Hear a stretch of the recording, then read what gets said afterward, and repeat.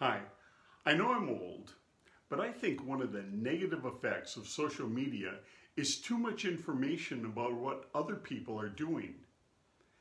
Back in Edgar Guest's day, it might have taken a week to get big information to rural America. Now, it's almost instantaneous. So, you ask? Well, many things about us develop in quietness and isolation. We sit by ourselves and allow our souls to be challenged by a need or an idea. Years ago, that idea could develop within us. There might have been thousands of people in the world who had the same idea, but we didn't know, and so that idea was able to grow in us and shape us. Today, before that same idea or desire can create an effect in us, we can go to YouTube and find someone doing it, and maybe they're doing it in a fantastic way, but seeing it already being done often kills the process within us. Too much information can hurt us and neutralize the processes that shape our hearts and souls. Years ago, I sat in a chapel service at Dallas Theological Seminary. Actually, I sat in many of them because I was on chapel probation from having missed a few too many. I was a student and a father and working almost full-time, so it began to affect my memory and concentration. So why am I telling you this? Oh yeah. In chapel, I heard messages from the best of the best of the best with honor, sir. Do you remember what movie that's from? Anyway, rather than it inspiring me, it was depressing. I could never be those guys. I would never say it the way they did, nor write books, etc. I was on my way to a country, if I ever graduated, whose language I didn't even know, and I might never be able to speak it properly. Oh weh and ach du lieber Schreck. As I sat there in one of those moments, I remember the Lord saying, you know, Dan, I'm not sending Chuck there. You're going. They're going to have to deal with you. Wow. Now I was feeling bad for Germany. And when I got to Germany, all I heard was what couldn't be done. And I spoke awful German, but you know, somebody's got to do something, and I was somebody. And somehow people got blessed, and for a while we were doing what others said couldn't be done. It was the Lord.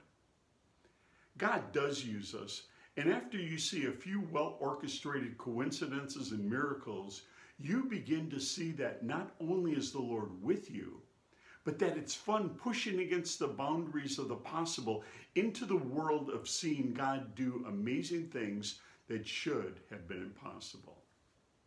COVID, schmovid. We need to remain cautiously, incredibly optimistic. Here's Edgar Guest. It couldn't be done. Somebody said it couldn't be done, but he with a chuckle replied that maybe it couldn't, but he would be one who wouldn't say so till he tried. So he buckled right in with a trace of a grin on his face. If he worried, he hit it.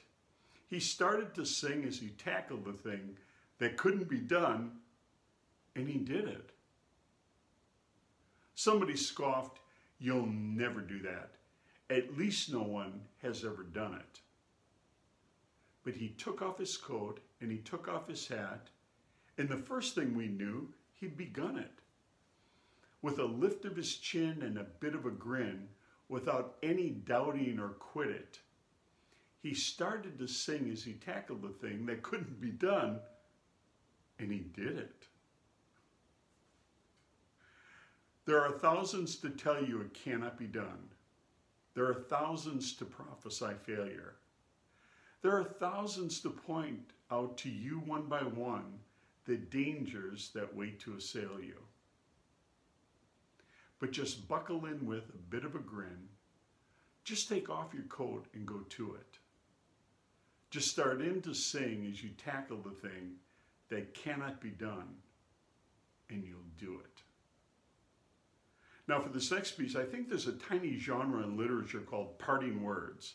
It's what a mom would say to her daughter or what a dad would say to a son, sending them off into the first grade or to college. But before you can write them, you have to think them out. What insight would you leave your kids or grandkids? those are some interesting thoughts during this COVID-19 experience. So here is Edgar Guest with a lighthearted view of these important words. The old golfer dies. Old Sandy was a dying man. The doctor shook his head. You'd better call the family in, unto the nurse he said. He tries to speak, the nurse replied, and bending low she heard, I want the boys, for them I have a word. His loved ones gathered round his bed and watched him weaker grow. I must, he gasped, say something to the boys before I go. They're coming, Pa, they'll soon be here, a daughter softly said. Give me the message you would leave. But Sandy shook his head. They wondered what he had to tell and what was on his mind, but none could guess the counsel which he wished to leave behind. The boys, he spoke again. 'Tis them I wish to see. I hope they will get here in time to hearken unto me. Into the room they came at last. The old man called them near. My boys, he said in faltering tones, not long will I be here. But this I want to say to you once more before I die. Never play your brassy when you have a downhill lie. I bet you could do better with your parting words, especially if you've lived closely with the Lord. There's a world of people out there who need something encouraging, some words to point them in the right spiritual direction. They need you. Maranatha.